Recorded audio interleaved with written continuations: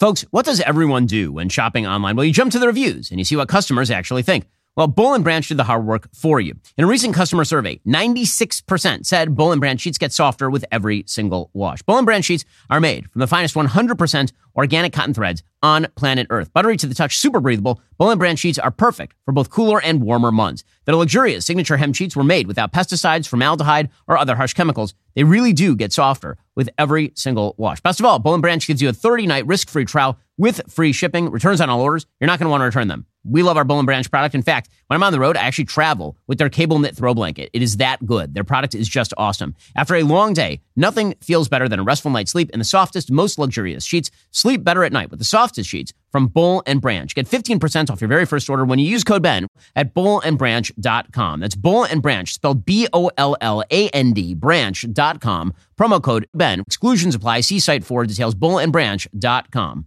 According to ESPN, a woman is a he, a she, and a them.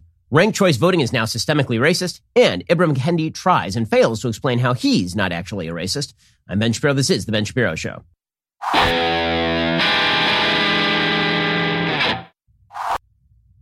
This show is sponsored by ExpressVPN. Don't like big tech and the government spying on you? Visit expressvpn.com/Ben. Speaking of which, a few decades ago, private citizens used to be largely that, private. And then the interwebs happened. The interwebs are great, but here's the problem. People can monitor what you are doing online. We're talking about hackers. We're talking about the government. We're talking about big tech. Well, why exactly would you want anybody crawling through all of your data, creating a permanent public record for you? Having your private life exposed for others to see was once something only celebrities worried about, but now, because everybody is online, everybody has to worry about it unless they use ExpressVPN. Did you know there are hundreds of data brokers out there? Their sole business is to buy and sell your data. The worst part, they don't have to tell you who they're selling it to or get your consent. One of these data points is your IP address. Data harvesters use that IP to uniquely identify you and your location. But with ExpressVPN, my connection gets rerouted through an encrypted server. My IP address is masked. Every time I turn ExpressVPN on, I'm given a random IP address shared by other ExpressVPN customers, which makes it a lot more difficult for third parties to identify me and harvest my data. And it's super easy to use. Basically, install it with one click, and then with another click, it is now active. It's that simple. So, if, like me, you believe your data is your business, secure yourself with the #1 rated VPN on the market. Visit expressvpn.com/Ben. Get 3 extra months for free. That's expressvpn.com/Ben. Go to expressvpn.com/Ben to learn more. Okay, so yesterday I was browsing the world of sports and I came across an article that was so astonishing in its stupidity and confusion that it forcibly struck me. I mean, it really was the single worst piece of writing I have ever seen. And the reason it was the single worst piece of writing I've ever seen is because it is utterly incoherent. I want to read it to you. It's about a person named Layshia Clarendon, the WNBA's first openly non-binary and transgender player. Okay, it's by a person named Katie Barnes. Okay, here is the piece. I'm going to read you the first 3 paragraphs, and you will immediately not understand anything. Okay, this is a thing that a human wrote. Layshia Clarendon wrapped their hand around the back of a fussy newborn, looking up at them in the maternity recovery room at a Bay Area hospital. A nurse had just shown Layshia how to cradle the baby in a football hold, and Layshia rested the soft skin of the baby's back against her own left forearm and held the baby's head in her hand. Okay, so at the beginning, you're like, okay, so we're talking about a non-binary person who wants to be called them. Within the same paragraph, this person is now being called her. But wait. Baby C, they, them, because the baby doesn't have a gender either. Okay, we're now working in this bizarre universe in which a baby comes out. We know whether it's a boy or a girl, but we pretend we don't know whether it's a boy or a girl because literally you can change your gender up to the day you die. And then after you die and after your body decays and all that's left is your bone structure, scientists 1,000 years from now can also know whether you're a boy or a girl. In any case, they, them. Baby C, they, them, gurgled and squirmed at Layshia's touch. Layshia accepted shampoo from the nurse, silently wondering if it would be appropriate for black hair.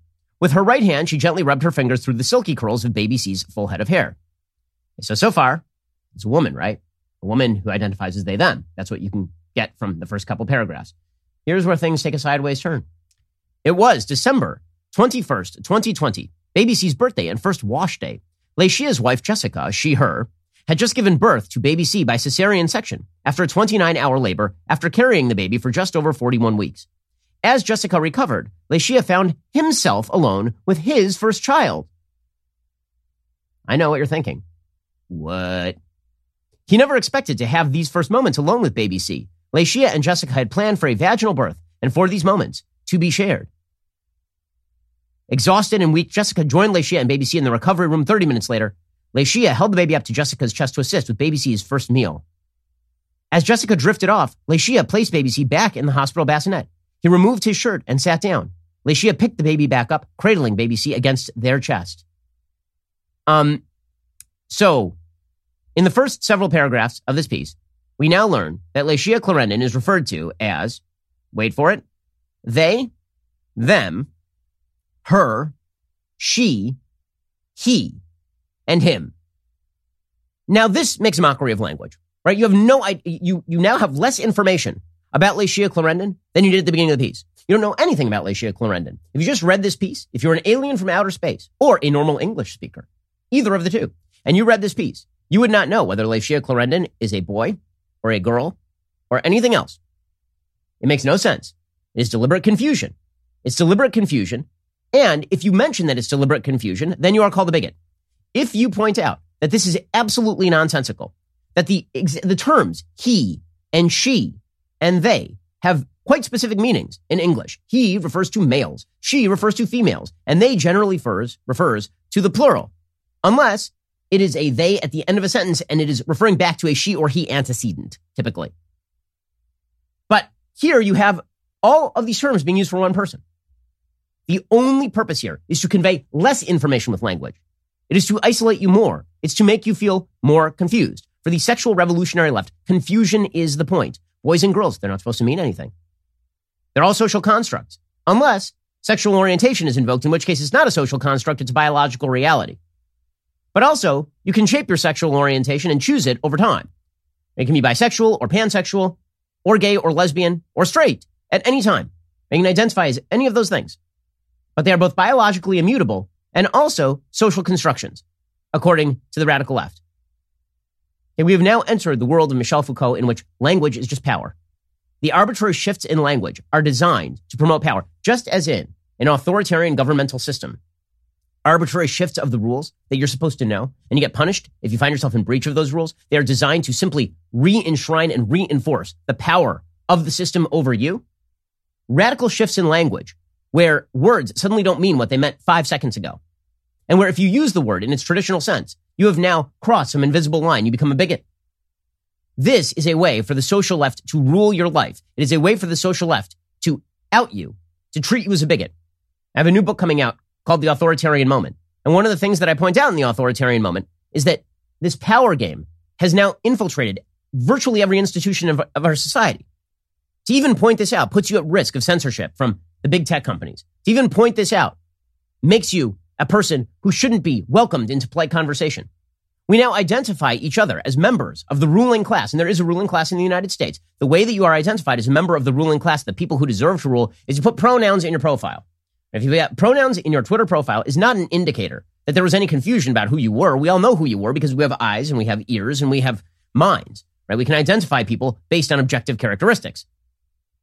The whole purpose of putting a pronoun in your profile is not even to demonstrate solidarity because you've demonstrated nothing, right? We don't really know anything about your politics simply based on what pronouns apply to you. All it is a way of signaling that you speak the vocabulary, that you speak woke. It's a socially authoritarian method of ostracizing people who think in terms of traditional objective metrics.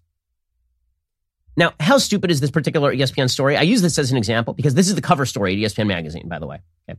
So the reason I use this is because not only is this supremely confusing and designed to be confusing, there's an editor's note attached.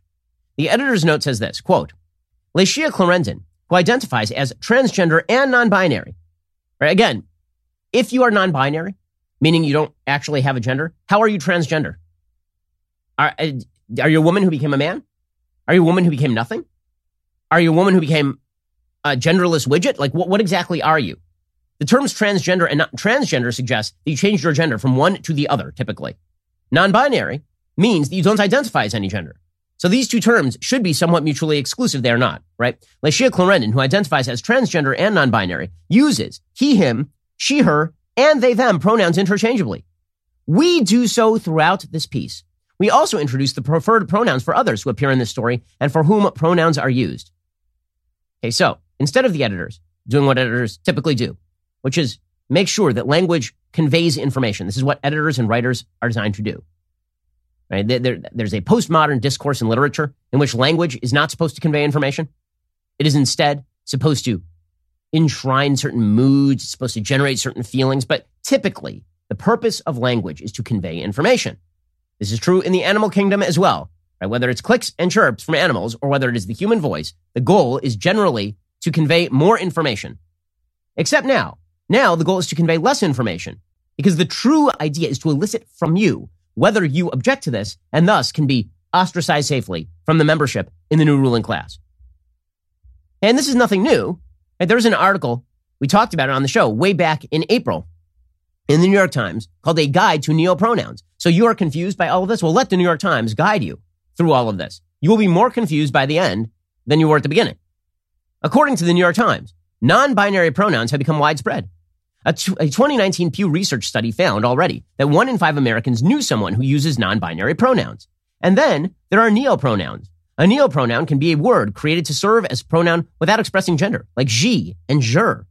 A neopronoun can also be a so-called noun self pronoun, in which a pre-existing word is drafted into use as a pronoun. Noun self pronouns can refer to animals. So your pronoun can be bun self, and kitten self. Others refer to fantasy characters, vamp self, princess self, fair self, or even just common slang like in itself. So is this for real, says the New York Times? Yes. And around any leading edge behavior online, trolling, hijinks, and bad faith collide indistinctly. For those unfamiliar with the culture surrounding neopronouns right now, it's likely impossible to distinguish between what's playful, what's deeply meaningful, and what's people being mean. Many neopronoun users are dead serious and are also part of online communities that are quick to react swiftly to offenses. A popular Twitch streamer who goes by AndyVMG recently apologized after jokingly tweeting that her pronouns were bad AF, which led many neopronoun users to accuse her of transphobic invalidation of their identities. AndyVMG wrote on Twitter, "It wasn't meant to mock people who use neopronouns. However, I've since educated myself on the matter and spoken to people who use neopronouns, and I see why what I said was hurtful." Okay, now, again, the idea here, that these neopronouns, kitten self, express just the same amount of information as a person saying that the person, a biological woman, is both he and she and them. Precisely nothing. The only thing that it expresses is a person who is either unable or unwilling to identify with reality. That's all. But the whole point is that you too are now supposed to be drafted into this movement to normalize delusion. You're supposed to be drafted into this movement to normalize delusion. And this notion that personal identity, that how I identify must be reflected by the society at large. And if you refuse to go along with my moral vision of society, if you refuse to clap and cheer along, you have denied me my identity. You have undermined me as a human being. And corporations, because so many corporations are in the business of catering to clientele, right? This is what corporations do. Corporations are going to sell you what you want to buy. Well, right now, what people want to buy is a vision of themselves. And that vision of themselves can be anything. And so corporations are simply going to celebrate whatever you believe you are in order to make money, right? So this has led people on the right to say capitalism is the problem. Okay, capitalism is not the problem. Capitalism is just not designed to be the moral imprimatur. Okay, capitalism is the greatest system for the distribution and increase in wealth in human history, without a doubt. But capitalism is not inherently tied, the system itself is not inherently tied to anything beyond provision of services and products to people who want them. And so if you are a business and you are seeking to cater to people, and those people have immoral wants, capitalism will serve those wants the same way that it would serve somebody who has a moral want. In other words, the lack that we are seeing in American society right now is not the result of economics. The lack that we are seeing in American society right now is a result of lack of a moral basis, a moral foundational grounding in reality. The reality that we are embodied human beings. We are not just a free-floating spirit inside a meatball. We are actually an embodied thing, which means that our biology and our soul are connected. And that means that we cannot ignore our biology or treat our biology as though it were our enemy. But that's precisely what the left seeks to do.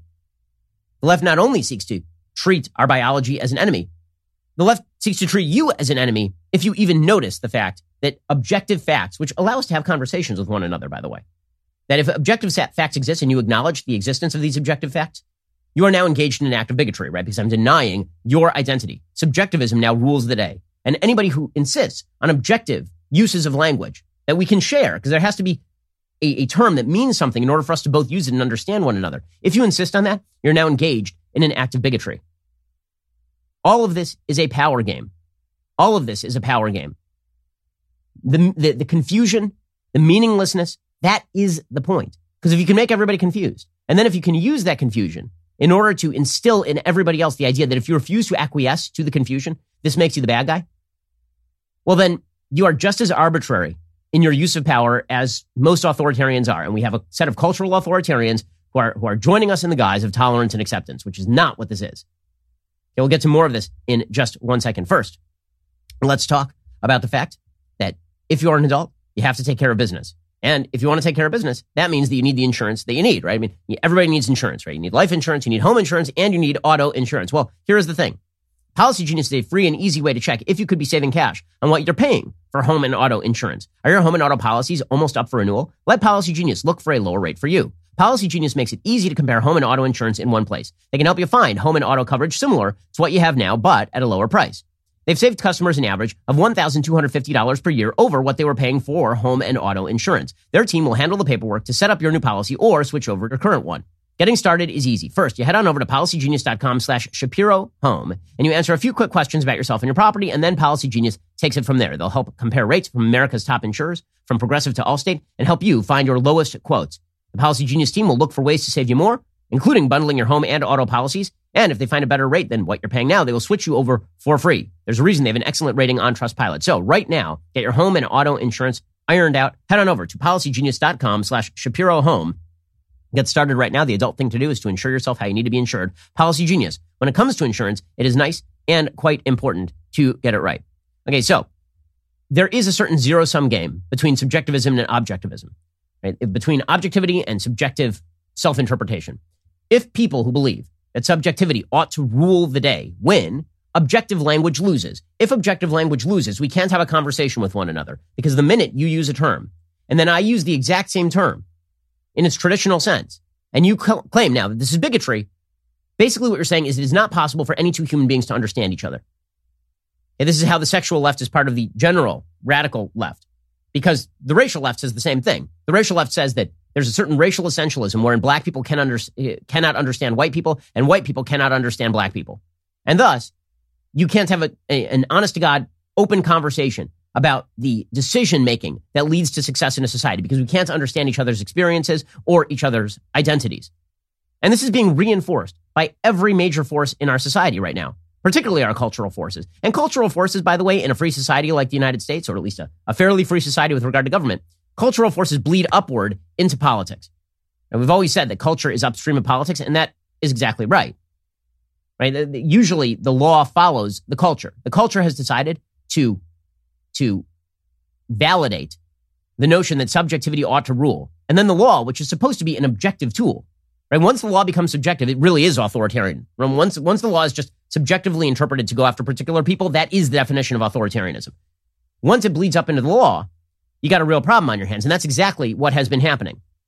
And this is how you end up with, for example, situations like we have apparently at an aquatic center in, of all places, Pella, Iowa. According to Breitbart.com, the Pella Aquatic Center in Pella, Iowa has confirmed to a newspaper it allowed a teenage girl to go topless and use the men's restroom and locker room because she said she identified as a man. According to the Iowa Standard, she shared the facility with boys and men of all ages. The incident happens on June 16th. According to two people at the Aquatic Center, the incident did indeed happen. The Aquatic Center policy allows it to happen. The assistant manager told the Iowa Standard the policy says anyone can wear the clothing necessary in line with their gender identity, rather than biological sex. The policy is set by the city council, according to the Aquatic Center's assistant manager. In addition to concerns for the young children exposed to this, as well as the men and boys, a resident said it's dangerous for the young minor girl to expose herself, which of course is true. Apparently, this isn't the only incident. So, this sort of stuff is bleeding over into policy. We saw a video emerge from a spa in Los Angeles recently in which a black woman is complaining at the counter because apparently there is a biological man who is walking around in the women's section of the spa with his junk hanging out. And the spa said, no. He's just identifying as what he identifies as. We have no rules on this sort of thing. Objective reality is to be put aside. And now this has been enshrined in federal law. You have Justice Gorsuch idiotically ruling in Bostock that the Civil Rights Act of 1964 was meant to protect men who say they are women in the same way that the law protects women, which is, of course, incredibly silly. So you've got the law pushing it. You have culture pushing it. By the way, the insulting nature of this to women is truly amazing. Right? So apparently a transgender woman has now taken the state Miss USA crown in Nevada. Right? And basically this is a tribute to the surgeons, because let's face it, when it comes to Miss USA contests, which are beauty contests, which are supposed to have presumably some sort of non-subjective beauty standards, in order for a biological man to win a Miss USA contest, that person would have had to have tremendous hormone treatment and surgery. It wouldn't just be like a normal biological man without surgery and hormone treatment walking into the Miss USA contest and winning the contest. And so what this really speaks to is stereotypical beliefs about female beauty, which I thought the left opposed until 5 seconds ago, but apparently the left is very into it right now. Here is the first transgender Miss Nevada, Cataluna Enriquez, a biological man, explaining the breakthrough nature of this, which again is less a tribute to tolerance than it is a tribute to how surgeons and doctors can treat people and make them look like members of the opposite sex without actually changing their underlying biology. It's amazing because it's Pride Month and it's the 52nd anniversary of Stonewall, so it's a special moment for my community. I'm the first trans woman and a trans woman of color, and it's time that our voices are heard. When I was young, I said that one day I hope to see someone like me on stage in Miss USA, and it just happened to be I was the person that I needed. Okay, so all of culture is pushing the idea that men can be women, and in fact, the best women, as it turns out. And it's pushed, in every arena of our society, and we're supposed to celebrate all of this as though this is some sort of societal breakthrough. That pretending men can be women and that terms have no meaning, that all this is a societal breakthrough. And what it leads to, in the end, is a lot of suffering, particularly directed at children. And there's a piece in Daily Wire today by Amanda Prestigiacomo talking about a woman in Australia who's now writing that her gender-confused daughter is going through early menopause, and she's, quote, so proud of him. And we have 15-year-olds who are being treated with heavy doses of testosterone to stop them from having periods and to go through early menopause to prepare them for life-altering surgery when we have not actually checked out the longitudinal effects of this stuff in any serious way. There are consequences to this. But again, the personal is political. The personal is the personal is political. What you do in your own personal life is now considered to be what the law should be for everybody else. And again, what that's really designed to do is say that if you have any standards for your own children, if you have any standards for meaning in society, if you go to church, if you simply believe in natural law, all of this makes you the actual target. Okay, in just 1 second, we're going to get to the situation in New York, which is quite hilarious. We'll get to that in a second. First, I do want to talk to you about how this sort of radical leftism with regard to subjectivity also applies to race. Right? So when it comes to the radical left on race, again, the confusion is the point. You're not supposed to have any objective standards for how we measure people's performance. If you use objective standards for how to measure people's performance, this is now considered racist. In the same way that it is considered sexist now. If you say, objectively speaking, there's a man and there's a woman and they are not the same thing. If you point that out, this is bad with regard to sex. Right? Because again, the confusion is the point. You set up all these varying standards that don't have any consistent basis for them, and then you use them as a club against everybody that you don't like, right, who disagrees with you and actually holds to objective standards. The same thing holds true on race. And this leads to some incredibly racist places, because basically what you have is the racial radicals in our society, which has increasingly taken over the entire Democratic Party. You have them basically saying that any objective metric used with regard to performance is inevitably going to consign black people to doom, which is a pretty racist idea. The wokes and the racists have a lot in common. They both seem to believe in the inferiority of black people or their inability to perform at the same levels as white people, which is fairly incredible. And many of them will just acknowledge this openly. For example, there's a video that went viral yesterday of a New York K-12 educator suggesting that black students do not think analytically. Black people, we are relational people. We are people of context. Like, it's very Western and European to to dissect and analyze and take apart things, whereas Afrocentric schooling or Afrocentric spirituality or African epistemology or ways of knowing, everything is connected. So this is why education is not working for so many students of color, because we are context-driven people. Okay, so the person speaking right there, by the way, is Maria Akinyele, PhD, the founder and lead education consultant of Agiri Learning, an organization that has helped hundreds of school leaders and organizations embrace, strategize, and enact positive change. Also, this person apparently teaches as an adjunct assistant professor at Columbia University. Okay, that sort of racism that she is speaking there, in which she basically says that black people think relationally, but black people do not think in terms of analytic skill. I mean, that's an astonishing statement. But it goes back to the basic deconstructionist idea, which lies behind both the sexual radical policies and the racially radical policies, which is that objective metrics and objective abilities to adjudicate what goes on in the world, all of any attempt to be objective about the world that surrounds you, what that really is your own Western bias, right? It is how you value objectivity that is the problem, because maybe we should just not value objectivity. It's not that facts aren't facts. Facts can be facts. It's that you think facts are important. Facts aren't important. That's a cultural hallmark of whiteness. It's a cultural hallmark of Western imperialist culture.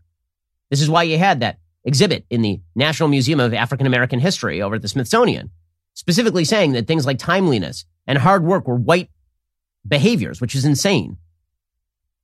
Anytime anybody tells you that merit-based activities are racist, you should immediately begin to wonder whether they are attempting to divide and use power, because that really is what they are attempting to do. One of the people who does this the most is Ibram X. Kendi, of course. So Ibram X. Kendi basically says that if you use anything like objectivity, if you ever suggest that individually based rights are the fundamental basis for a free society, or that people ought to be treated equally under the law without regard to their race, this makes you a racist. So he was asked about his own racism by Joy Reid, who, of course, is fully in line with the Ibram X. Kendi playbook. Kendi is one of the great grifters of our time. He's a sloppy thinker. To say that he's a thinker, I think, is an insult to thinkers. He's an incredibly sloppy thinker. His book, How to Be an Anti-Racist, is one of the great racist tomes in modern American history. This is a person who is a fascist. I mean, he has openly suggested there ought to be a Department of Anti-Racism at the federal government level, unelected, and their job would be to strike down any state, federal, or local policy that ends with inequality of outcome. Okay, so here's Ibram X. Kendi trying to explain why what he's saying is not racist when it pretty clearly is racist. Black people are also dying at the highest rates from COVID-19. You know, maybe they should also receive vaccine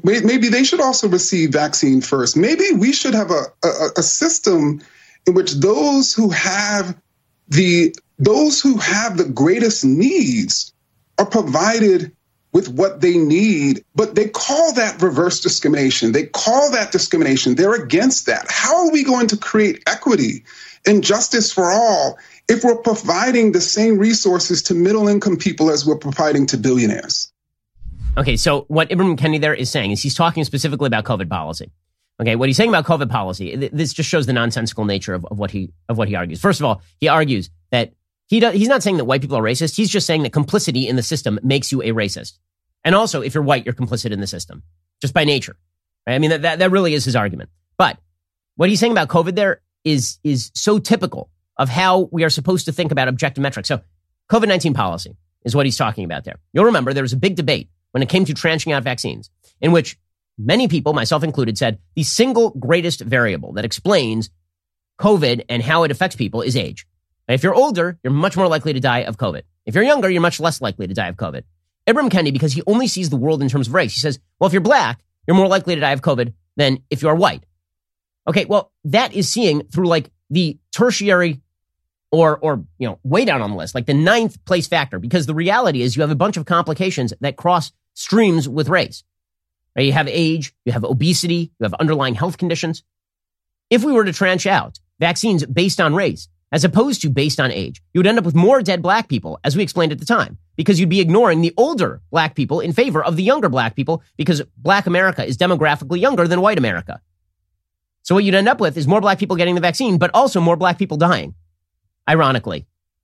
Okay, but Ibram X. Kendi doesn't care about any of that, because objectivity, statistics, math, These things are bad. These things are very bad.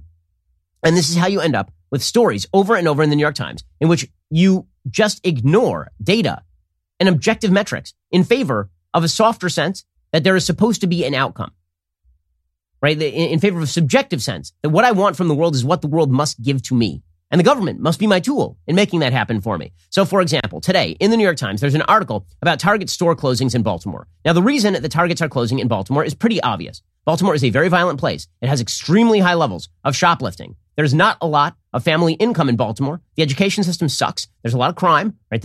None of these make for a very safe place to open a Target. And every time there's a riot, people loot the Target, right? That is a very bad way. Like, Target opened these stores in order to service the local community. They found that they could not service the local community profitably, so they closed the stores. Instead, the New York Times suggests that it must be racism. Because again, to look at objective metrics, to look at actual complicating factors would be to undermine the power argument that they are making. It is a power argument that they are making. They should have power over you. And if we have to throw the stats out the window and objective, we will do that. Here's the New York Times. When Target announced it was opening a store in Mondawmin, a predominantly black neighborhood in Baltimore struggling with crime and poverty, it seemed like a ticket to a turnaround. And from the start, it was a practical success and a point of community pride. The store, which opened in 2008, carried groceries, operated a pharmacy, and had a Starbucks cafe, the only one in this part of Baltimore's West Side.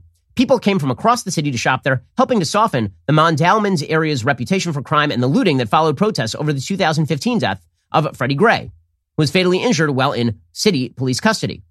As an employer, Target seemed to cater to the community's needs, making a point of hiring black men, providing an office in the store for a social worker to support the staff. Elijah Cummings was known to shop there. But in February 2018, with almost no warning or explanation, Target closed the store. Now, you may notice the timeline here, right? This is the New York Times saying it must have been a profitable, magical store, right? I mean, everything was going great. Here's the timeline. They opened in 2008. In 2015, the entire store was looted. In 2018, they closed. Apparently, it's racism. According to the New York Times, residents, especially those without cars, lost a convenient place to shop for quality goods. And a marker of the community's self-worth was suddenly taken away. Well, you know what should be a marker of a community's self-worth? Whether the community makes decisions capable of supporting a target.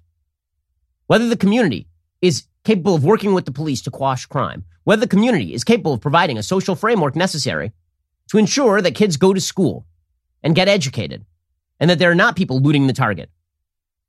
Right? The presence of the Target is merely a symptom. The absence of the Target is merely a symptom. There are underlying causes to whether a Target locates in a particular area. But if you point this out, then of course, you are not validating the subjective assessment of people who live in a particular area. Reverend Frank Lance, pastor of Mount Lebanon Baptist Church in Mondawmin, says, to open a store like Target in an African-American neighborhood gave this area legitimacy. When the store closed, it was like saying, you are not worthy after all.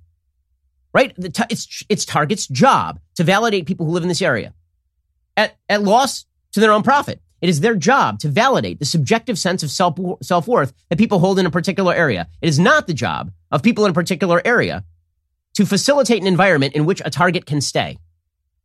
You may notice that there are black communities all over the United States that have Targets. This is not one of them. The reason that this is not one of them is because of the high crime areas. It is because of the behavior of members of the community. Okay, but using again, it's all about how people react to you. It's not about how you act. Okay, because if you're going to focus in on equality of outcome without looking at the behavior of individuals, then what you are inevitably going to do is suggest that the system is rigged against individuals. 3 years later, according to the New York Times, the store remains empty. Its closing still stings Mondawmin residents and Baltimore officials who had granted $15 million in subsidies to help develop the property.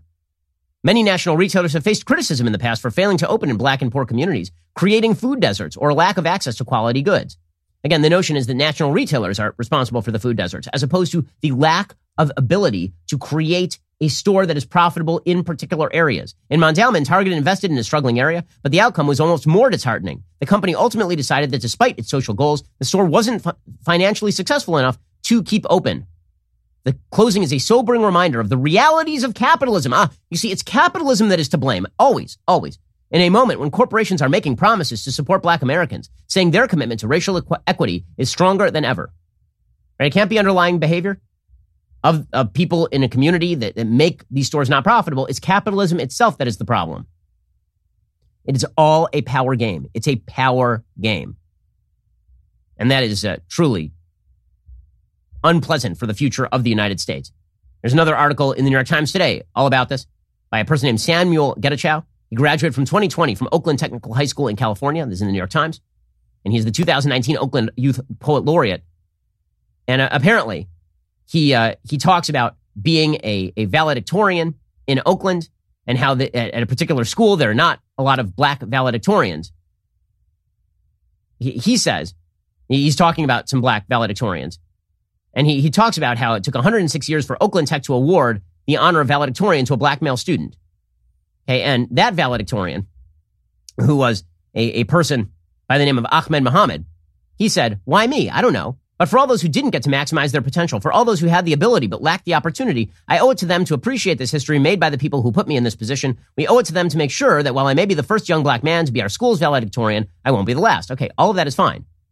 But then this person writing in the New York Times says, "We owe it to them to be more dedicated to dismantling racism than to congratulating them for being among the few to thrive despite it.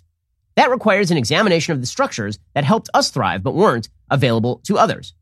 Okay, but we're not actually going to look at the structures that help these people to thrive. We're not going to look at two-parent families, for example. We're not going to look at charter schools. Instead, we are going to suggest that schools that are disproportionately Asian and white because they have entrance exams and not enough black students, unfortunately, are performing well in the entrance exams, it's because they're racist. Of course, of course. Subjectivity in public policy and in social policy, subjectivity are the hallmark of authoritarian thinking. Alrighty, coming up, we are going to be getting to Gwen Berry, who continues to be at the top of the news. Plus, we'll get to the New York mayoral race, because this is truly an astonishing story from the New York mayoral race. First, let us talk for a second about what your kids are watching and learning. Okay, Disney Plus these days is just pushing left-wing propaganda. That's all they do, apparently, on Disney Plus. It's amazing. Like, I have Disney Plus. I will not let my kids watch Disney Plus unless I am picking the specific show, and typically it's an old movie. Okay, that is not the case with PragerU. PragerU has launched a massive new K-12 education program. Thousands of educators and parents have already signed up. Check it out at prageru.com/kids. PragerU has tons of free kids shows, books, magazines with the pro-American values that aren't being taught in schools or most kids shows. The PragerU website has everything you need to get your young family through what is happening in our country right now. You want your kids to learn about the nation's founding principles and be proud of them? How about passing on values you care about, like truth, freedom, responsibility, hard work, equality under God? If you want your kids consuming content that actually supports your values, go to PragerU right now. Show your children their animated shows, books, and magazines. Most importantly, support PragerU in their efforts to take back America's education. Subscribe now. Don't miss PragerU's incredible free kids content. Visit prageru.com/kids today and go check them out.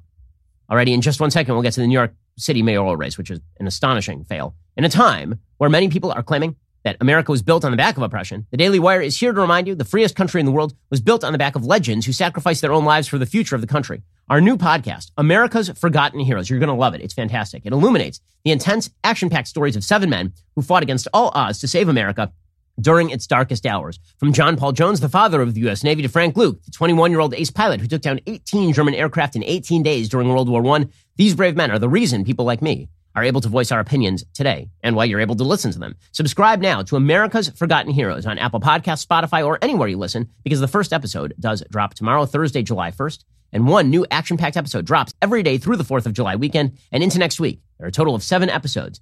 Too many heroes never receive the recognition they deserve. Sharing their stories with you this Independence Day holiday, it's our small way of giving tribute to their heroism. If you love what you hear, leave a 5-star review, help share these incredible stories. Thanks for listening. Thank you to the heroes that made such an excellent podcast possible. Also, we have so much content here at Daily Wire. We also have a new documentary about Clarence Thomas available at Daily Wire.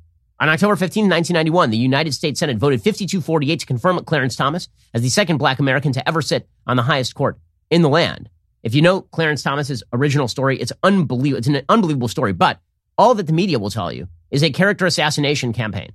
They'll tell about Anita Hill and pubic hairs on Coke cans and all the rest of that nonsense. The documentary Created Equal shows Clarence Thomas's battle and his ultimate triumph. The documentary is only available to Daily Wire members because you'll remember Amazon had it up and then Amazon quietly removed it during Black History Month of all times. Go to dailywire.com/subscribe. Get 20% off your new membership with code JUSTICE. Again, you're going to love it. It makes a great educational product for your kids as well. The documentary, Created Equal, is available to members over at dailywire.com. If you're not yet a Daily Wire member, join now at dailywire.com/subscribe with code JUSTICE for 20% off your membership. Get ready for a film unlike any other. Once you're a member, be sure to check out all of our other great content like our talk show Candace featuring Candace Owens, or our first film, Run, Hide, Fight, or my new series Debunked, where I debunk leftist myths in 15 minutes or less. You can get all of this and more on demand by going to dailywire.com/subscribe. Check out with 20% off using code JUSTICE. Don't wait. Start streaming today. You're listening to the largest, fastest growing conservative podcast and radio show in the nation.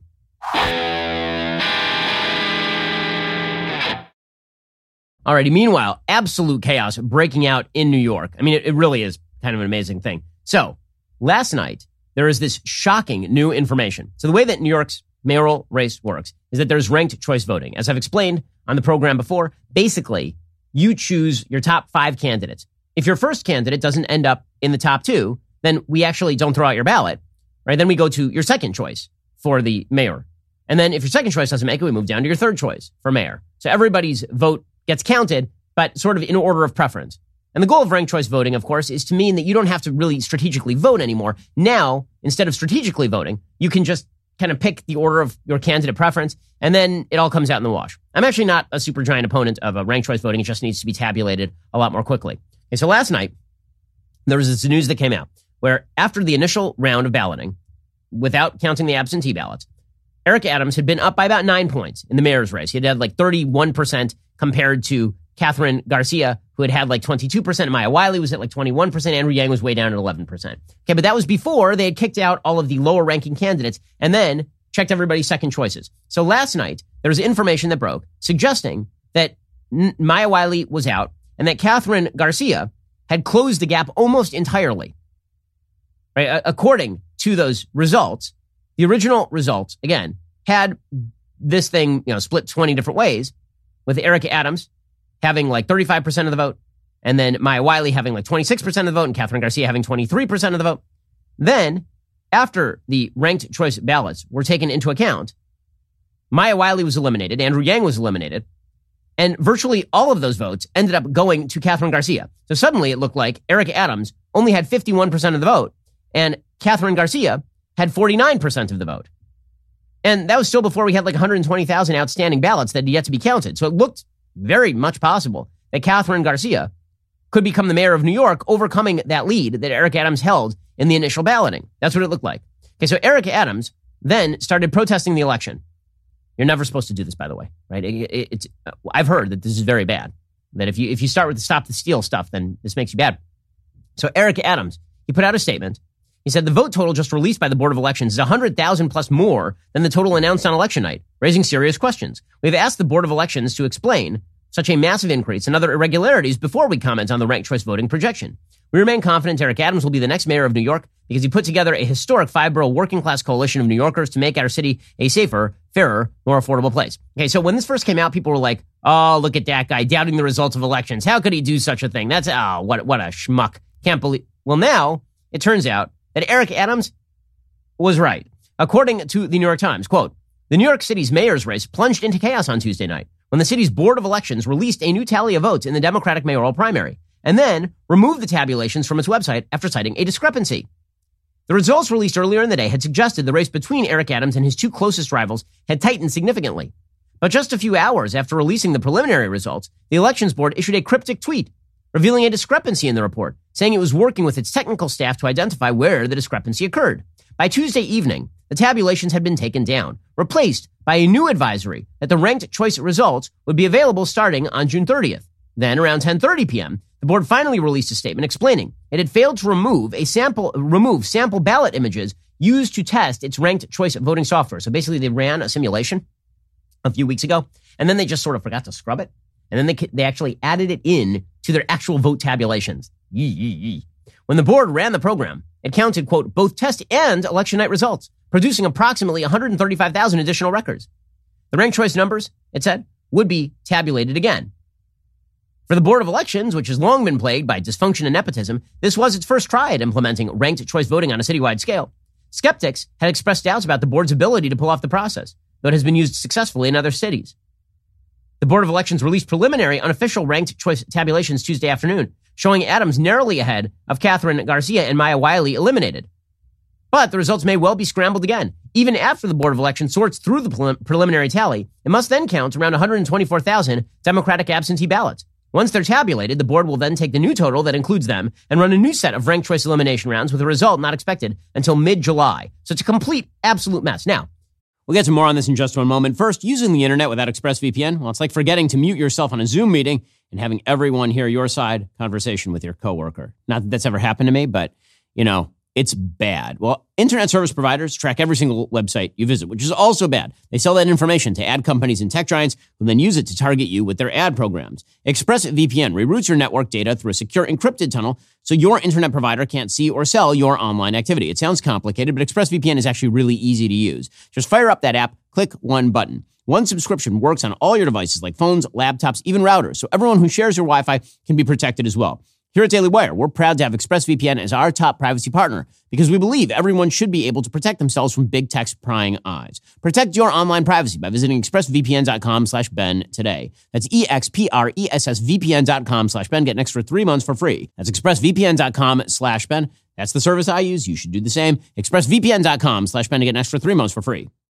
Republicans have pointed out that processes like giant numbers of absentee ballots and failures of tabulation, there are ways to stop that through, voter laws. And then the left has immediately declared that all of that is deeply and horrifically racist, right? In New York, this is happening, and the person who just got hurt by it is the only serious black mayoral candidate. Maya Wiley's not going to be the mayor of New York. So that is awkward, to say the least. If this had happened in Georgia, you'd hear every newspaper in the United States talking about the innate racism of the Georgia election system. Instead, it's happening in New York, which is just a crap festival. And now they're like, oh, well, people make mistakes. People make mistakes. Maya Wiley did lace into the Board of Elections. She said the error was, quote, the result of generations of failures that have gone unaddressed, and said, sadly, it is impossible to be surprised. Once again, we've seen the mismanagement that has resulted in a lack of confidence in results, not because there is a flaw in our election laws, but because those who implement it have failed too many times. The Board of Elections must now count the remainder of the votes transparently and ensure the integrity of the process moving forward. She says, I'm confident that every candidate will accept the final results and support whomever the voters have elected. I have doubts. If Adams ends up losing, I have some serious doubts that Adams is going to accept the results of the election. Instead, we may get a very Trumpy Adams take on the election, which would just be the height of irony. Again, sophisticated New York proving itself to be less than sophisticated when it comes to actually running its city in pretty much every available way.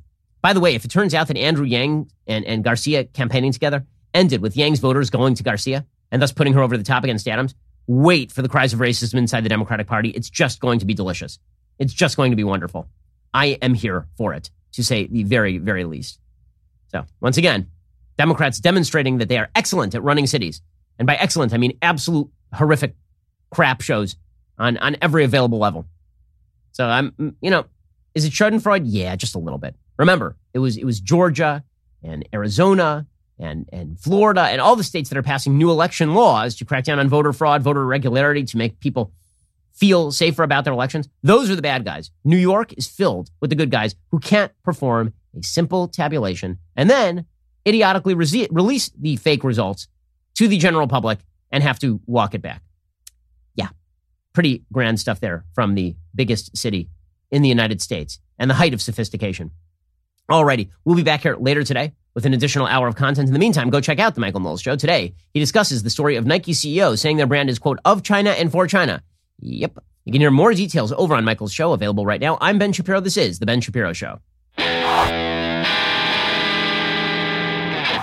If you enjoyed this episode, don't forget to subscribe. And if you want to help spread the word, please give us a 5-star review and tell your friends to subscribe too. We're available on Apple Podcasts, Spotify, and wherever you listen to podcasts. Also, be sure to check out the other Daily Wire podcasts, including The Andrew Klavan Show, The Michael Knowles Show, and The Matt Walsh Show. Thanks for listening. The Ben Shapiro Show is produced by Elliot Feld. Executive producer, Jeremy Boring. Our supervising producer is Mathis Glover. Production manager, Pavel Wydowski. Associate producer, Bradford Carrington. Post-producer, Justin Barber. The show is edited by Adam Sayevitz. Audio is mixed by Mike Coromina. Hair and makeup is by Fabiola Cristina. Production assistant, Jessica Kranz. The Ben Shapiro Show is a Daily Wire production. Copyright, Daily Wire 2021. A ballot box issue throws New York City's mayoral race into chaos. The NSA issues a non-denial denial that it's spying on Tucker. And Nike's CEO describes his company as a brand of China and for China. Check it out on The Michael Knowles Show. We'll get to more on this in just 1 second. First, let's say you were a stormtrooper and you were enjoying a nice meal of roasted Ewok in the Death Star mess hall. Well, all of a sudden you hear the voice of Alec Guinness saying, "Use the Force, Luke." The next thing you know, the entire place is going up in flames around you. And it's at this moment you really wished you had life insurance. Make life insurance part of your financial planning this year. Start shopping right now with Policy Genius. Find the right policy and protect your family. Policy Genius makes it easy to compare life insurance quotes from top companies and find your lowest price. Luckily, Policy Genius helps you compare your options from top companies, and their team of licensed experts, well, they're on hand to help talk you through it. No added fees. Your personal information remains private. It's super satisfying to check life insurance off that to-do list. A good life insurance plan can give you peace of mind that if something happens to you, God forbid, your family will be able to cover mortgage payments, college costs, or other expenses. Life insurance through your workplace might not offer enough protection for your family's needs. It's not going to follow you if you leave your job. Head on over to PolicyGenius.com right now. Save time and money. Give your family a financial safety net with Policy Genius. Head on over to PolicyGenius.com/Shapiro or click that link in the description. Get your free life insurance quotes. See how much you could save. That's PolicyGenius.com/Shapiro.